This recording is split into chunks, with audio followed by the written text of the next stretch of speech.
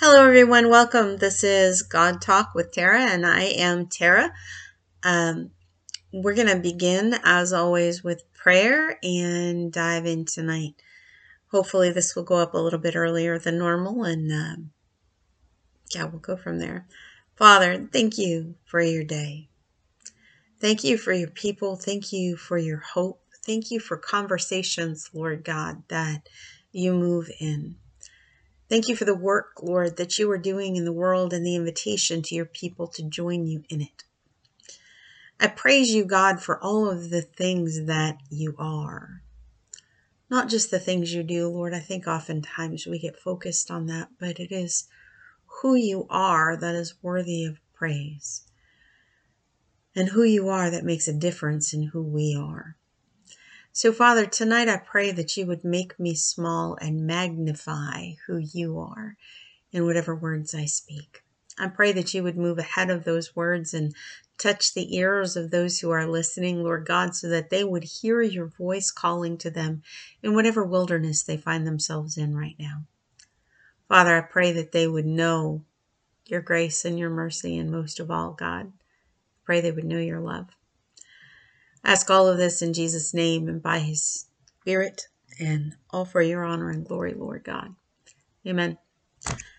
So, I started the day off with reading the seedbed, the wake-up call, as usual, and we are, I believe, in the third day of the Lent study that we're doing with Dan Wilt. And as I was reading through, something jumped out at me. I had thought we were going to be talking about the next step of the thoughts from last night on sin and moving into definitions of hell, and I wasn't actually looking forward to that. I don't particularly mind discussing those things, but it was not where my heart was wanting to go right now.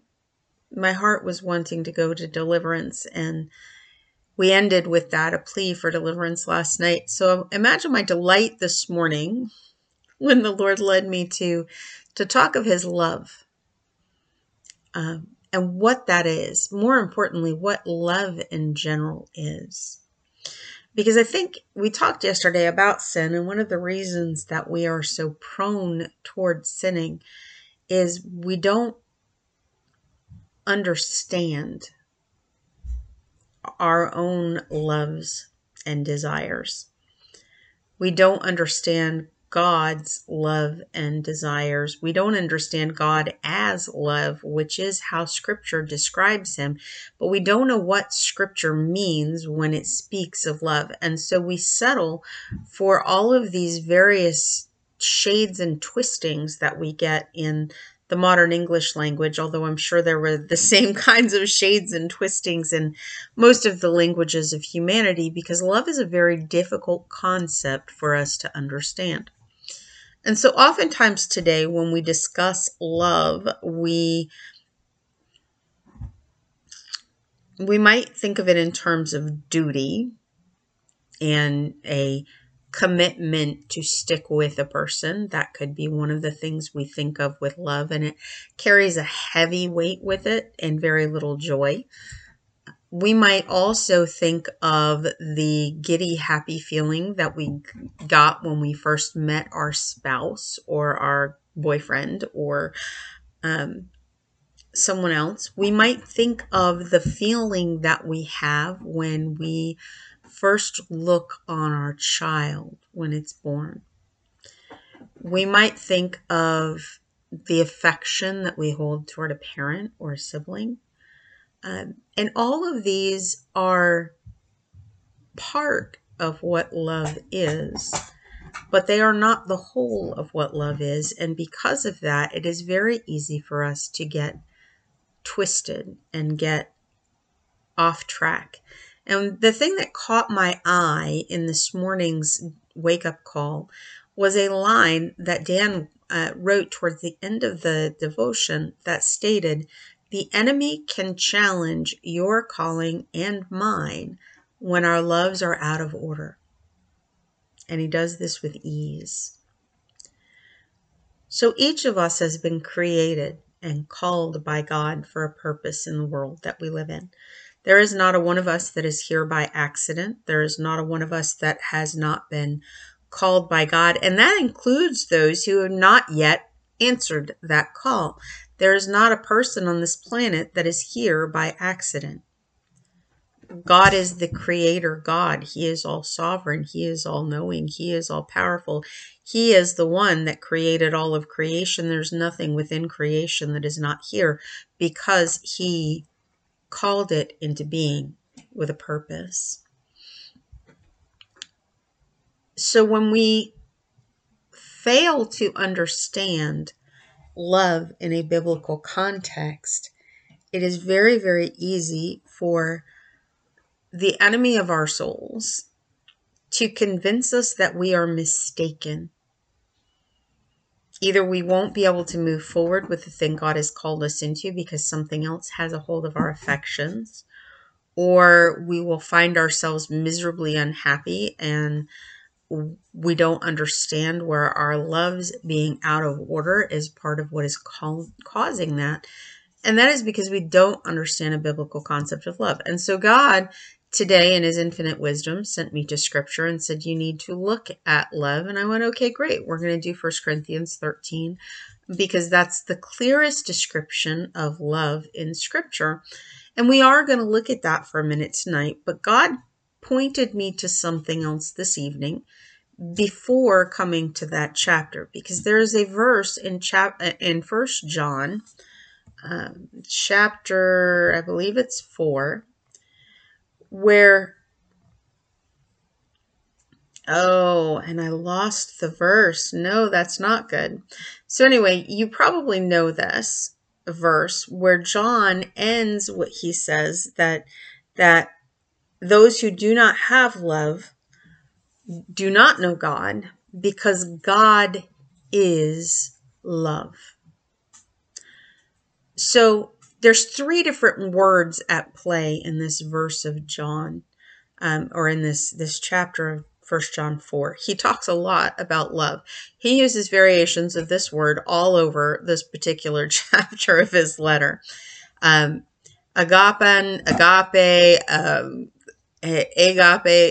it's kind of interesting looking at the variations that are here and the different ways that they are used. But essentially it comes down to there being 3 terms that are interrelated to one another. So you have the term, I'm going to come back to that in a minute, agapo, which is to love. So that's the verb form. And then you have the word agape, which is the noun form of this word. And then I believe there is one more.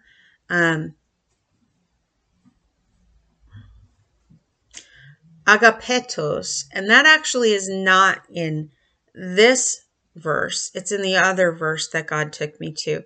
So as Dan is working his way through Lent, the passage that he is working on is in Luke chapter 4, where Jesus goes into the wilderness. But this is preceded by Jesus's baptism, where the Holy Spirit comes down in bodily form like a dove, and heaven opens up, and a voice says, "This is my beloved Son, in whom I am well pleased." So that is the context of the agapetos. And so in Strong's dictionary, these words are one right after the other. They're 25, 26, and 27, which means they're all related together. So these words are all related to one another. Agapetos is the adjective form, and it comes from agapo, which is the verb form. The verb form. So it comes from agapo, the verb form. And then the noun is also interrelated. And they all come with a central meaning of preference. Isn't that a funny thing? Because that is not one of the things that would have come to my mind when I try to define love. Preference is not, that seems like an awfully weak word for one thing. And it's absolutely not a feeling kind of a word. So it's not warm and fuzzy, and it doesn't make your insides go squishy, and it doesn't make it so it's hard for you to eat and you can't concentrate. So, and it's also not something that really connects with the concept of love as duty, right? So, my husband for many years was very sick and struggled with illness, and it created difficulties in our lives. Having been divorced twice, you would think it would have been easy to walk away, and all that it would be duty holding me there, which was not true. I loved my husband.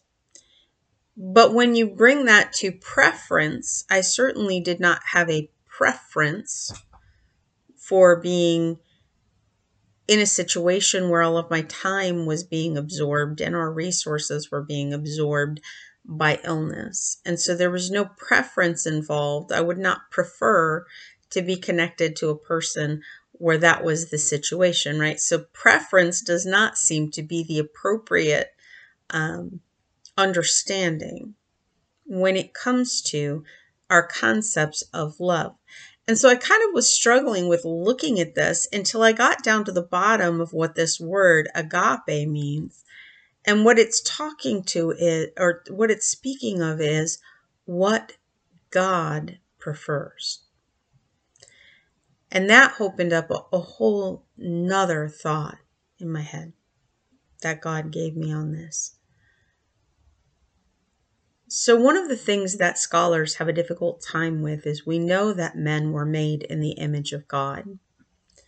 We know that doesn't particularly mean that in his fullness he carries a human body. So that's not the image that is referred to in Scripture. It's not a physical image of God. And so we have difficulty defining what it is the image of God in us is. There have been a lot of proposed ideas, and one of the most common is that we are capable of thinking and reasoning, and that is a part of the image of God in us, that the moral compass we have is a part of the image of God in us. I think perhaps the image of God in us is love. And that was sort of where Dan went with this too, where he said that the reason Christ was resistant to that twisting that the enemy tries to do of our calling is because he was full of the love of God. That at his baptism and the baptism of the Spirit, he was filled with the agape of God, with the preference of God, with what God prefers, the love of God. So his affections and his desires and his will were aligned with the preferences of God. And that, I believe, is what the image of God in us is. I believe that the image of God in us is not so much that we think or that we reason. It is that we have God's preferences in us. That we have the capacity to desire what God desires. And because God is infinite and he is good, his desires and his preferences are wondrous and magnificent and glorious. And that is why when we think of love in the context of loving someone the way that God loves us, we have that overwhelming sense of beauty and joy and goodness and grace, is because it is a reflection of the character of God that he placed in us in the world. That is the thing that God chose to reflect of himself into creation through mankind, was the ability to love with the strength and the goodness and the majesty and the magnificence and the glory of God. And I have to say, that thought right now has me nearly in tears. I'm going to try really hard not to do the whole, crying while I'm preaching thing, because it makes my voice squeak. But realistically, when you think of that picture, when you think that God created man in his image, and he placed in man the image of himself, and what that image that we get in scripture, we get that more than once. We don't just get that in this space in John where he says God is love. We also get it in John's gospel where he says, for God so loved the world that he sent his only son. We get the picture of what God's love is and what that looked like in the world. We understand from the beginning to the end of reading scripture that the love of God is core to who God is. It is the motivating factor behind the things that he does. And it is the guidance for all of the rest of his traits if you read scripture. Now, please don't hear me wrong, because I am not talking about the squishy kind of love that just wants you to be happy. We talked about that last night. That's not God's purpose. God's purpose is to restore you to the place where you are a reflection of his infinite, glorious, beautiful love in the world, where you are overflowingly filled with the love, the desire, the delight, the preference of God himself. And that you become as God is in that process, that he will perfect you. So that was the other word that I looked at, because John in 1 John 4 is talking about perfect love casting out fear and being perfected in love. And this is something that comes up a lot because I am Wesleyan and a lot of the people I know are not. And so being perfected in love is a concept that in modern Protestant circles is pretty much uniquely preached in Wesleyan theology, that there comes a place in a human life that even here on earth, God is able, through the love of Christ, through the presence of the Holy Spirit, to perfect us or complete us in the power of his love, that he can so fill us. We usually can't stay there, but he can so fill us that now and then we touch heaven. That we become the complete thing that he has designed us to be, because we get so filled with him and we become so tuned to him that we are able to be perfected. Teleio. I love that word. It's a beautiful word. So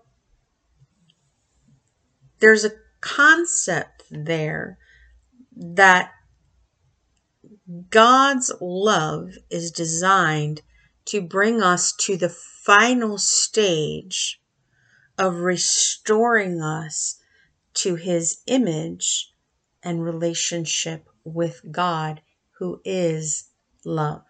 It's not that he loves, it is that he is in his essence love. Now, God does love you. Please don't hear that wrong. But there is no such thing as love outside of God. He is the essence and the originator of love. That is the only space where that actually exists.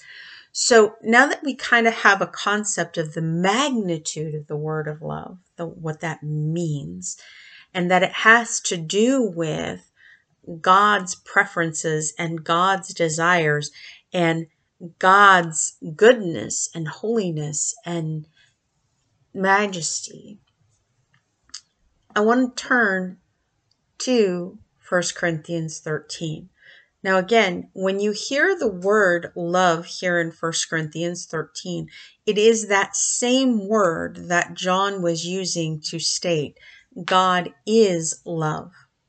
So understand that as Paul is speaking about what love is, he is elucidating characteristics of God.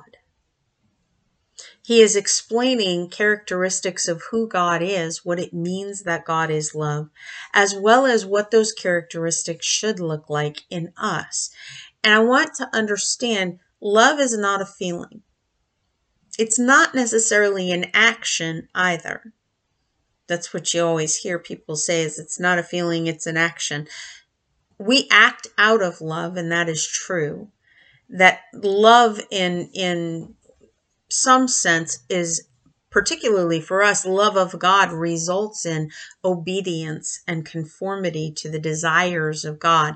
It works itself out in action, but love is. God is love. That's not a state of activity, it is a state of being.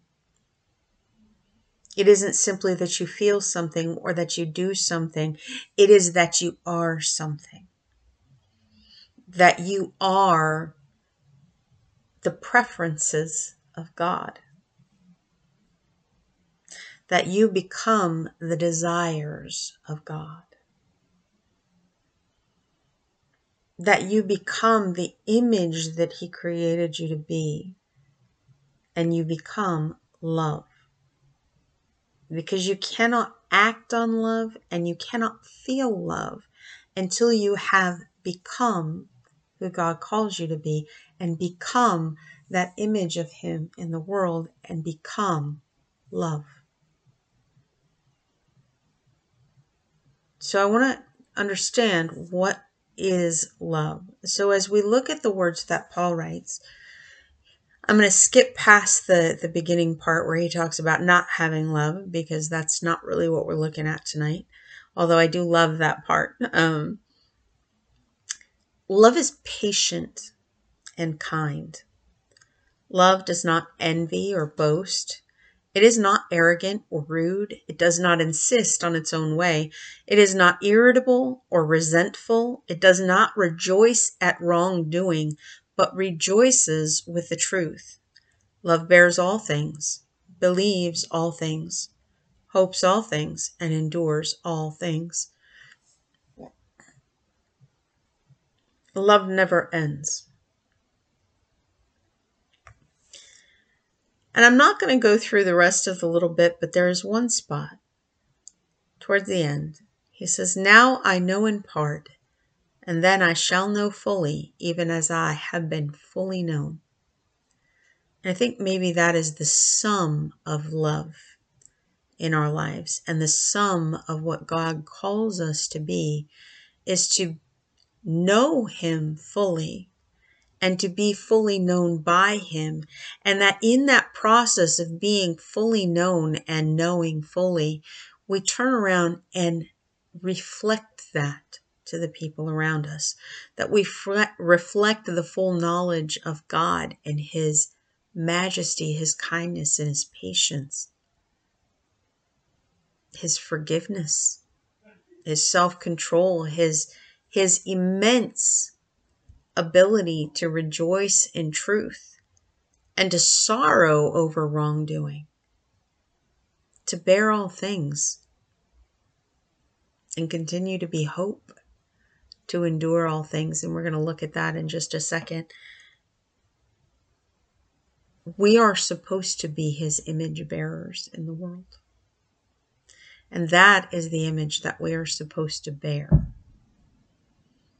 That we become the love of God, that we become the preferences of God, that we become what God prefers because He prefers us. I want you to hear that. He calls Jesus His beloved Son, but Jesus calls us His beloved as well. We are beloved of God, preferred of God. He designed us. He designed us to contain His presence within us, to allow us to love the way He desired us to love, to be that in the world. Now, oftentimes when we think of love currently, we think of something warm and fuzzy. We think of not hurting people's feelings. When we talk about being patient and kind, we talk about being nice instead of kind. When we talk about being not arrogant or rude, we actually desire people to not offend us, which is a totally different thing. Because offense is not about the other person's behavior, it's about your reaction to it.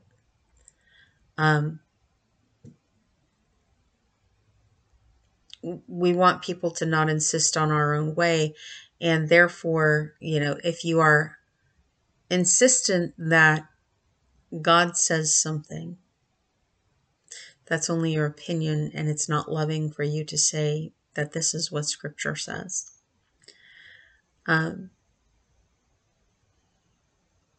Calling somebody to account for their bad behavior is considered resentful and irritable sometimes. Now, I want to be very careful, because the truth is there have been times where I'm irritable and resentful. In fact, a couple months ago, the Lord was dealing with me over that very thing. And it breaks my heart when I recognize those things in myself where I am not reflecting well the love of God. I am very far from being perfected. And it hurts my heart when I recognize that. But that does not mean that every time I make mention of things to people that need to change, that is me being irritable or resentful, which is oftentimes how people will try to categorize it, because we don't like being made to be accountable a lot of times.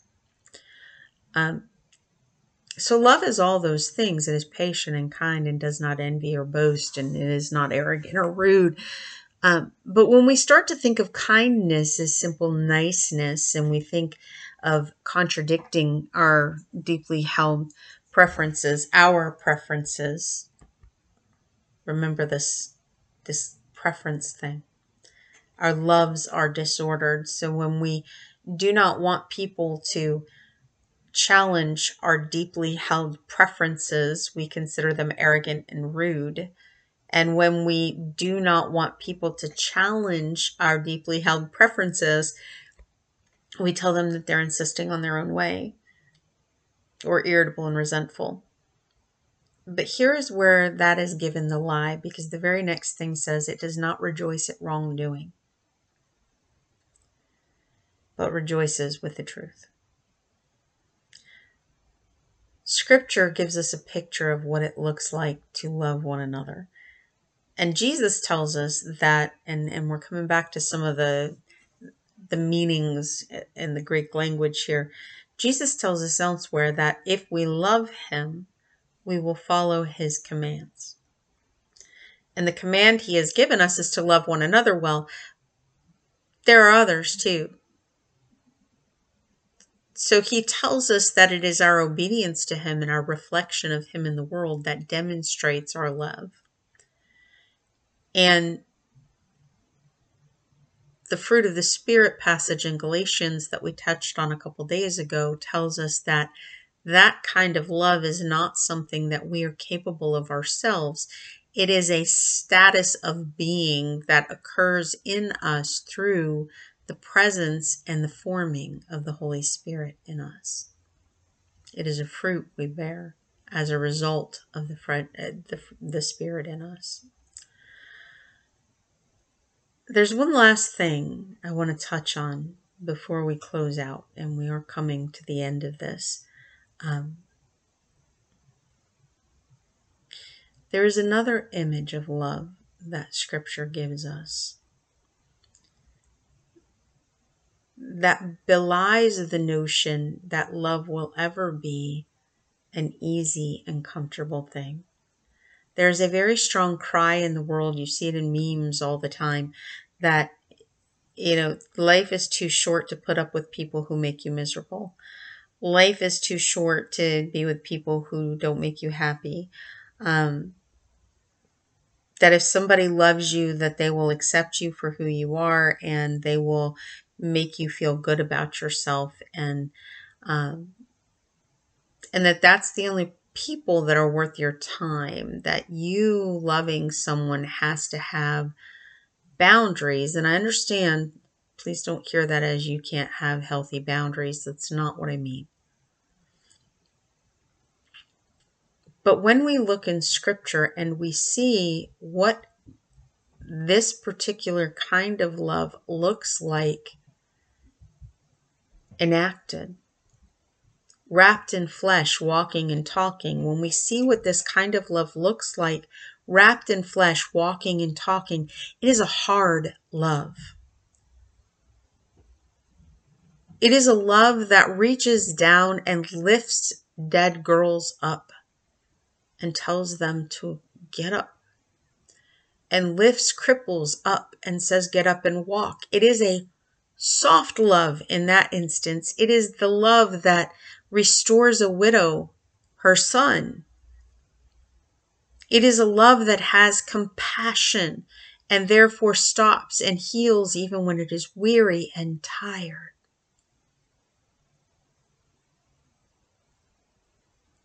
And those things all sound kind of sweet.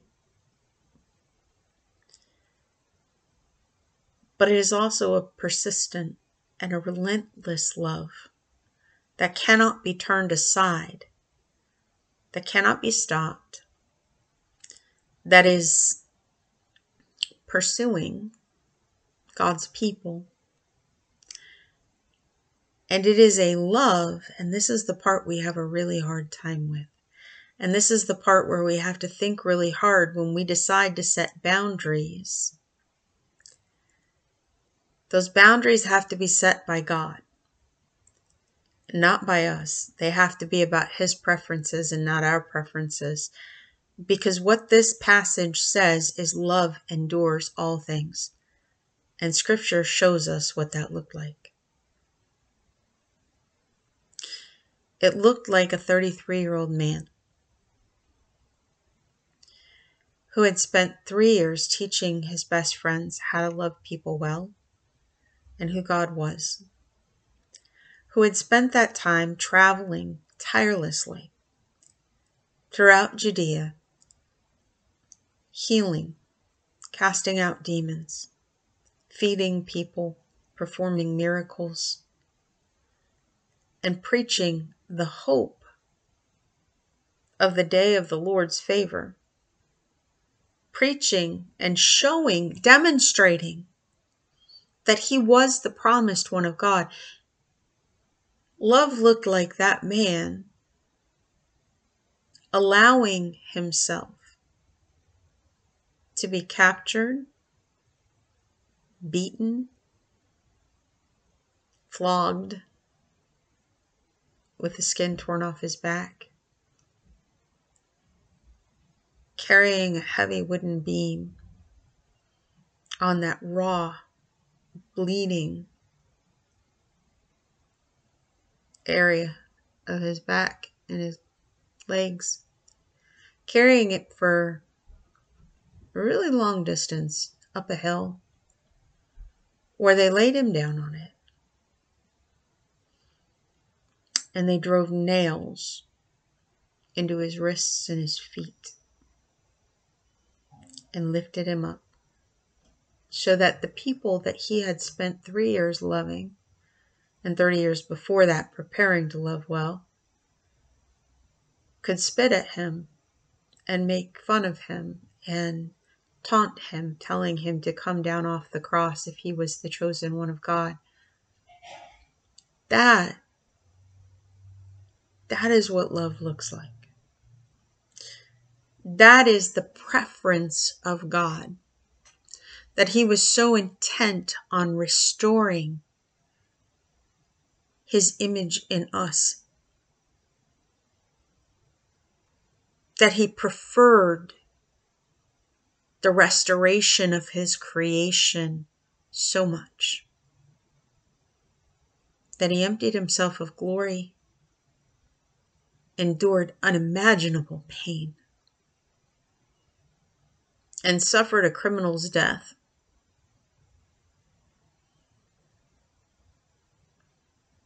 Because that's what love does. That's what the love of God does. He was willing to die and lay down his life because he could take it up again and we couldn't. But in doing so, because he came, because he went through that, because he died, he made it so that when we die, we can take it up again. That in him we will have eternal life and union with God. That we will prefer the things that God prefers and he will prefer us. And we will be united to him gloriously. And he gives us a foretaste of that in the way that we love one another here. In our ability to prefer others' well-being above our own. In our ability to prefer others' joy. In our ability to prefer the best for those that are objects of our affections. And isn't that just a glorious thing? Father God, I pray that you would give us glimpses of your love. I pray, Lord God, actually, that you would do more than give us glimpses. I pray that your spirit would fall in each one of us tonight, Lord God, that as you have begun to pour out your spirit on people, that a part of that would be that restoration of your image in us, not just a cerebral thing, not that there is anything wrong with that, Father, but that we would be restored to the image of your preferences in our hearts, that our loves would be ordered by you, Lord God, that we would be put back in the state of being your beloved and your reflection and filled with your loves, that would be our being, Father, that when we look at each other, we can look at one another and say, Tara is love, because God is love and he dwells within her. Or Donna is love, because God is love and he dwells within her. Or Paul, or Kenny, or whatever your name is. That you are love because God dwells within you. Father, let that be so. Let us be your love.